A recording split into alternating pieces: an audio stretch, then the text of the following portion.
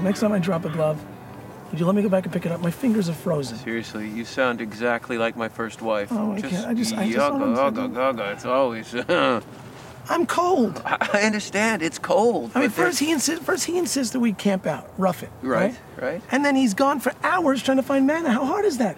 There was a 7-Eleven right down the block. I can't answer this question. Why do you keep asking Hi, guys. Yeah, finally. What a schlep that was. Oh, thank goodness. I'm starving. Pass the manna. Yeah, let's go. Oh, yeah, here's the manna. My feet frozen. What's that? What's what? Behind your back. Behind your back? Yeah, what is that? Oh. Yeah. Oh, this. Oh, that. It's, yeah. That's... It's a Playmobil pirate ship. Of course it Playmobil, is. That makes total sense. Obviously, it's a Playmobil pirate ship. What? Well, that's fantastic. Do you want it for yourself? No, I thought, added extra for the newborn king. The newborn king. This is just going to wind him up. I'm just warning you. What's the problem? No, nothing. Nothing at all. I don't even want to hear Nothing it. at all. No. I guess agreements amongst friends, amongst kings. Oh, you mean the... Do you remember when we were walking for 600 miles and he had this whole diatribe about how we should only spend 70 pieces of silver? Right. Well, listen. Trying to be honest with it's each my other silver. and never make each other look bad. It's my silver, guys. Yeah. I'm a king. I'm a wise man too. Well, Yeah. Okay, so I'll spend it on what I want. If I want to get something extra for the newborn king, king of kings, so be it. I think we should just let it go. What'd you get him? Well, I don't see how that's any of your business, but No, I'm with him on this. I'd like to know what you got him. Yeah. well, I got him some myrrh Okay. It was a myrrh. That's a myrrh. That's good. And? and There's an and? a wee. Oh, come on! wee. Well, That's ridiculous. Why? It's A the wee. hottest gift. Everybody wants He's one. an infant. Yeah, but he's also the king of kings, you know? Yeah, you just said so. Oh, that's great, isn't it? That's great. I mean, I got him, what did I get him? Playmobil pirate ship, and what am I going to get him now? A gift certificate? You know what I got him? What? I got him frankincense and some Pampers for his parents because I thought that'd be nice. That'd be a nice gift. Are Pampers even a present? No, they're not. Diapers. They were a nice gesture, is what they were. They were a token. And I'm not saying, I got a lot of money. I bought a Wii. Maybe we should return them? Let's not get carried away. Okay. You keep it for us. Yeah. You know, That's get probably a fired up good in that idea. bad boy in there.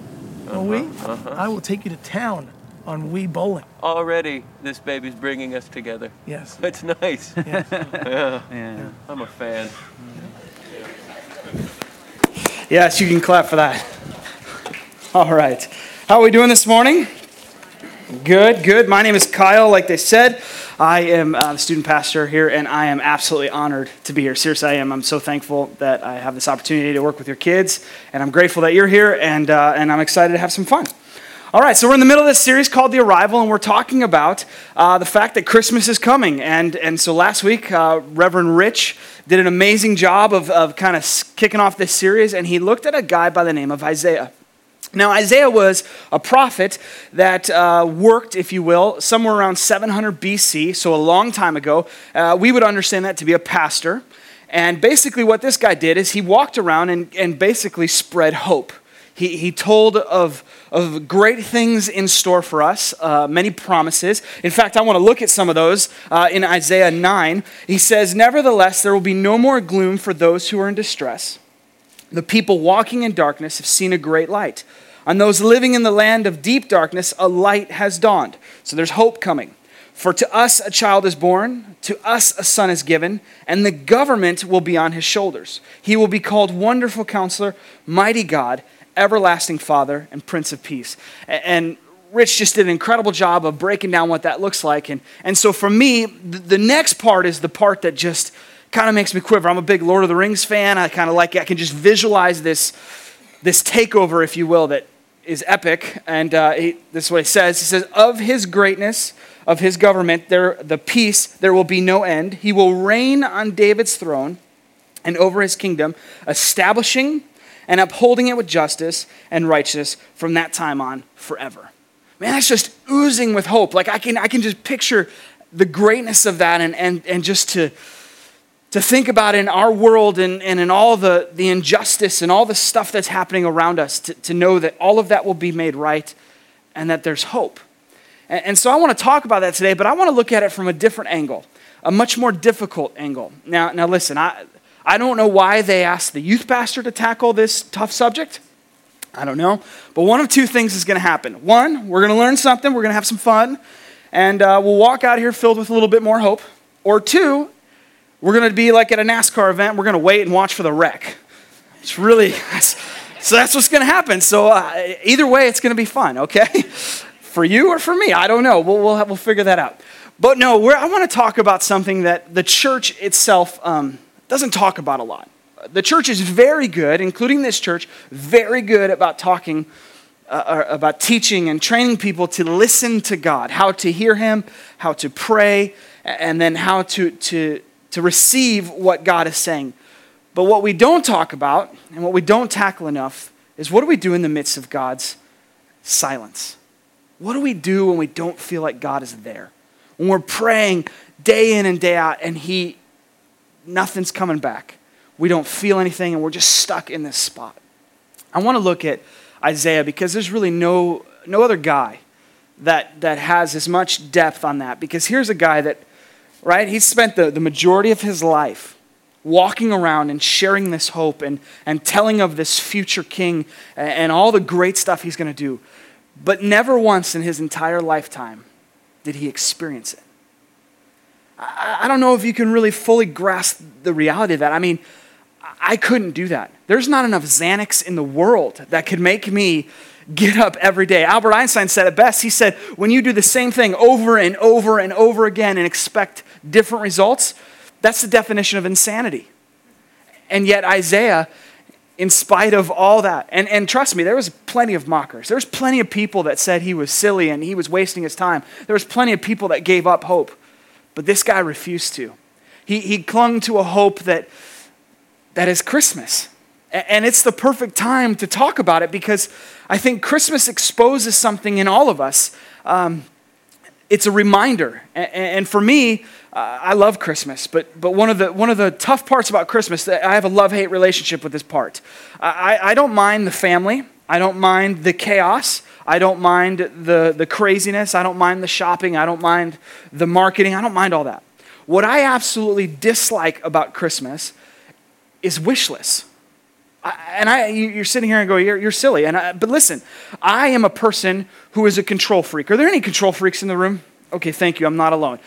And so to desire something, to want something, to research something, to determine what will make my life better, and then put that in the hands of someone else is always a struggle for me.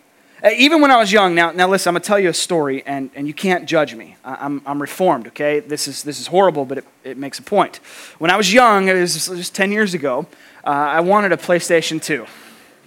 Yeah, sorry. PlayStation 2. I was convinced that a PlayStation would change my life. In fact, right now I'm convinced that a PlayStation 4 is going to change my life. I'm sharing that with my wife right now. No, but I was convinced that would change my life. And I remember that I did one of those things when you go and you tell your mom what you want, but you do it in a way that you try to make yourself absolutely clear. Hey, Mom, this is what I want. Look at me, Mom. You turn her face and this is what I need. And let me make this really clear for you, Mom. I'm going to be very upset if I don't get this. Yeah, I was a selfish jerk. And so I remember I was just waiting and eager, and I'm shopping games. I'm sitting here going, what features? I mean, this is the first time I had a DVD player. I'm like, what movies am I going to watch? This is going to be awesome. And then Christmas came, and I opened gift after gift that wasn't a PlayStation. And I remember, this is horrible, and I remember just breaking my mom's heart because I would get a gift and be like, not a PlayStation. Next. And I was just totally ungrateful. And then at the end of the time, there was no PlayStation. There was no more gifts. And I went up to my mom and I said, Mom, now remember, I'm reformed, okay? Mom, what is wrong with you? I asked for one thing. And my mom at that point was so fed up and so broken. And the look on her face still makes me feel like a jerk. She started to cry and she said, I was waiting. And she went into her bedroom and pulled out this gift. She said, I was waiting so you could open it in front of your whole family. And there was my PlayStation 2. And I was like, man, I'm a jerk. I'm a jerk. But what's fascinating to me is that my hope in that moment was all around something silly. And as I've gotten older and as I've gotten wiser and I've gotten more mature, and I still have a long way to go, that's why I work with students, I've realized that Christmas exposes a lot of my wants and desires that have been unmet for the past year or years or months. And Christmas always isn't always a nice and easy holiday for everyone. Sometimes it's a tough season. And sometimes it's not simple things like a game system or a car. Sometimes it's bigger things like, I don't know, a better marriage that you're waiting for and you're hoping for and you're dreaming for, a better job, more money, the health of a loved one. I know that one's particularly tough. My cousin, I still am dealing with this today. My grandfather was going through a really rough time, and he was sick, and it wasn't looking good. And I remember my cousin saying, I'm going to pray to God. And if God doesn't heal my grandfather, he doesn't love me. He doesn't care about me. He's not there. Well, unfortunately, God, for whatever his reason, didn't answer that prayer. And my cousin still has not reconciled the hurt and pain of that desire not being met. And what's even more tough is that we have to reconcile with Scripture and the promises like Isaiah makes here. The whole Bible is filled with these promises. Ones like, God gives us the desires of our heart. Well, am I hearing wrong? Am I translating my heart wrong? I really want this. I really need this. But God, where are you? But here's the good thing. God doesn't want us to go it alone. He doesn't want us to get through this. I think I put it up on your screen. God, I got to read it because I always forget it. Sorry. God never asked us to wait without him. And that's the beautiful part. And so I want to look at some practical things that I learned through Scripture and kind of studied through Scripture that can help us, for any of us in this room, because I think this is the common denominator in this room, is that at some time, at some place, and at some point in our life, everyone in this room has gone through a painful process of waiting and hoping. And if you're like me and a control freak, that's never fun. And you wonder. And then this word creeps in, and it's a word that we're afraid of, a word that we're scared to admit. It's this word called doubt. And we think that God feels less of us when we begin to doubt him. But again, God doesn't want us to go through this without him. A couple years ago, several years ago actually, my wife and I, we were at a job, and over a course of several months and conversations, it just became painfully clear that it was time to make a transition. And so after seeking lots of prayer and counsel and figuring it out, we determined that hey, I gotta start looking for another job. And so I began that hunt and that process, and I had kind of lined up a job, and things were going well. And so the Wednesday right before Thanksgiving, I walk into my boss's office, and it's a great conversation. And I just say, I think my season, my time, my just being here has come to an end, and so I'll be transitioning over the next couple weeks. And it was great, and then we went through Thanksgiving, and there's still that level of doubt, that level of fear, that level of, okay, this is nervous but exciting, and oh my gosh, what's going to happen? And then Monday comes, and I get a call, and it's the job that I had lined up. Hey, we're had a couple problems. We're going to have to pull that job off the table. And I'm going, what? What do you mean? And I'm sitting there going, okay, I can recover. Tuesday, I go to work, and I'm doing my thing, and I come home, and my wife, she was having some health issues, and so she went to the doctor, and I didn't think much of it just because I don't understand women's stuff at all. And hopefully, never mind. I get up to the stairs, and my wife meets me, and she says, we made a mistake. And I was like, what do you mean we? What's going on here? She goes, I'm pregnant. And I said, how? No, I see, I go, what? What do you, no, you can't be pregnant. No. What? And as you can imagine, I'm sitting here, okay, my job ends in like literally 10 days. My insurance ends in 30 days. And I don't have a job anymore. And I got a pregnant wife. And I don't know what that means. Now, thankfully, at that point, I wasn't processing that it takes 9 months to make a kid and for it to really form. So I had some time, but I didn't know that in the moment. Okay, I was freaking out. I was like, oh my gosh. But still, that this fear and this doubt took hold of me. And I remember spending weeks and heading into this Christmas season, just weeks going, God, like, what are you doing? Did I hear you wrong? I thought you were very clear that I was supposed to leave this job and that you had the next big thing for me. God, where are you? And this is difficult, but right? I'm a guy that I'm supposed to help other people. I'm supposed to pastor people. But myself, I'm getting filled with this doubt going, God, do you even care about me? Am I even important to you? And then after silence and absence and silence and absence, I'm going, God, are you even there? And my whole life is just filled with doubt. And so after months of processing and praying and prayer, I want to share some of the things that I learned with you. The first one is, and it's the difficult one, is you have to embrace the weight. You have to embrace the weight. What I think is fascinating is that in our culture, in our churches, we think that we have to put on a facade or a mask when it comes to our emotional state. And I think that God, we forget that God created our emotions. He created us to feel. He created us to exhibit our emotions, to express how we feel. And it wasn't so we could do that to each other. It was so that we could do that to Him. And I think a part of embracing is for you to tell God exactly how you feel. And if you have to use a few choice words, you have permission. Words I can't say right now. But you have permission. You can tell God exactly how you feel. And you don't have to worry. You can tell the people around you exactly how you feel. And you don't have to worry. I want to look at a verse that David wrote. And David was this king that Isaiah mentioned before, that this promised child, this promised king would take on David's throne. He was a great king. And he went through a dark time. And what was amazing to me is that he was able to work through those prayers, and they became these worship songs that he would sing and share, and stories that he would tell. And look what he says in Psalms. It's going to be on the screen. He says, the Lord is close to the brokenhearted, and saves those who are crushed in spirit. The Lord is close. And He saves those who are crushed. I don't know about you, but I've been crushed before. And I felt like God is far.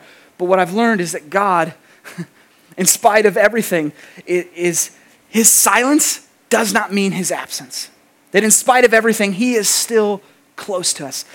God's silence does not mean His absence. The second thing I learned was to trust God. And this is the most difficult one, because you have to trust someone that you can't hear right now. And all you have is a book of promises and hopes for you, and things declaring that you are going to have a great future. And all you need right now is hope for today. But you have to trust Him. Now, I know this is a difficult one because trust is a big word, especially in our culture. It's a word that has been totally lost. Give you an example. If you go buy a house, how many papers do you have to sign? Right? Your word, trust, is not really high valued in this culture. Right? You have to put your life, you have to give up your firstborn child just to get anything in this world. But God is asking that. Now what's fascinating to me is what is the opposite of trust? For me, the opposite of trust is this word called worry. And what's fascinating is worry is not a result of our problem. Worry is the result of us thinking we can control our problem. And what's fascinating to me is if you're like a control freak, you get to a moment where you're like, wow, I'm not in control. And that's the moment that God wants us in, because He wants to tell us, hey, I need you to trust me with your future. I need you to trust me that I have your best interest in mind, and I want what's best for you. And those desires, those dreams that I've given you, yes, I gave them to you. And I'm preparing to do something through you and for you that you can't even imagine. You've got to trust me. You've got to trust me. I think it's important that we realize that we can't doubt in the dark what God told us in the light. In the midst of the chaos and the storm and the pain, we can't doubt what God told us when things were great and life was good. Isaiah says it best, those who wait on the Lord will renew their strength. They will soar on wings like eagles. They will run and not grow weary. They will walk and not be faint. Those who wait. In the course of your journey, in the course of your spiritual trajectory, there are going to be times where you have to be in pause. And it's not really ever about you. It's about this big picture that God is inviting us to be a part of. And I think that's exciting. But it can only be exciting when we do the third thing. And the third thing is we have to choose hope. We have to choose to believe that God's promises are going to happen. Just because your dream or desire is delayed doesn't mean it's denied. That's a huge hope. Look what Isaiah says again. He says, so do not fear, for I am with you. Do not be dismayed, for I am your God. I will strengthen you. I will help you. I will uphold you with my righteous right hand. Choose hope. Choose to cling to the hope that is God. Choose to cling to the hope that is this reason for this season, that God is a person of his word because he gave us a king. And yeah, he didn't come in the way that we thought. He didn't come in the way that we maybe wanted. But that didn't mean that Jesus didn't come to give us a way out, a way to peace, a way to clarity, a way to a better life. You have to choose to believe that no matter what you're going through, God isn't finished. And he will always have the last word, and the last word will always be in your favor. My wife and I, we're on that journey of wondering what's next for us.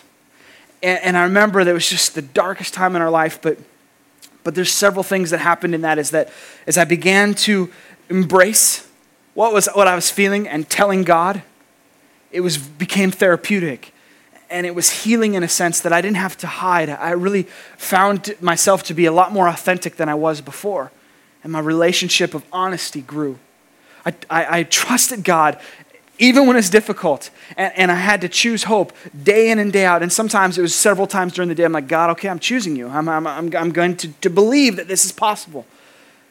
But what I will tell you is that in that journey, as painful as it was, amazing things happened.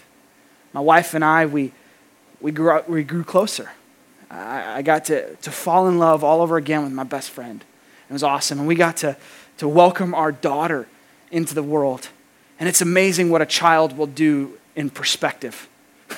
We have all these big things, and then you look at this and you're like, oh my gosh, you're mine? Oh Lord. And that's still, I'm just raising my daughter.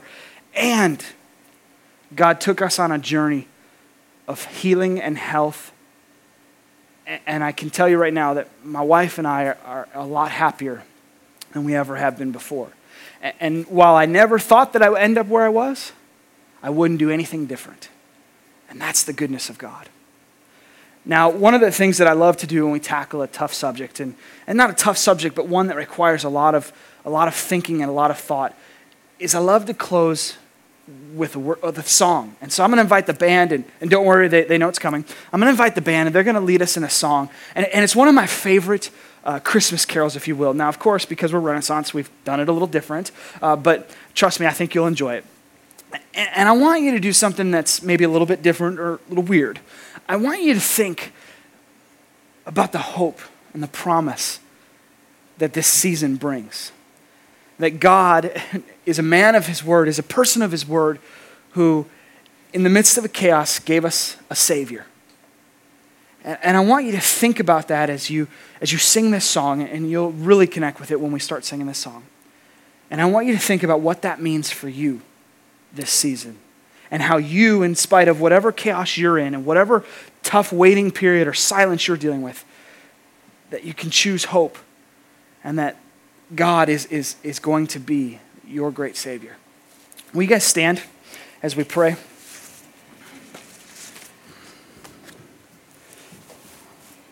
God, we are so thankful for your word and for your hope and for the promises that you have given us and the word that you this season have brought forth by giving us your Son who came and taught us and lived with us.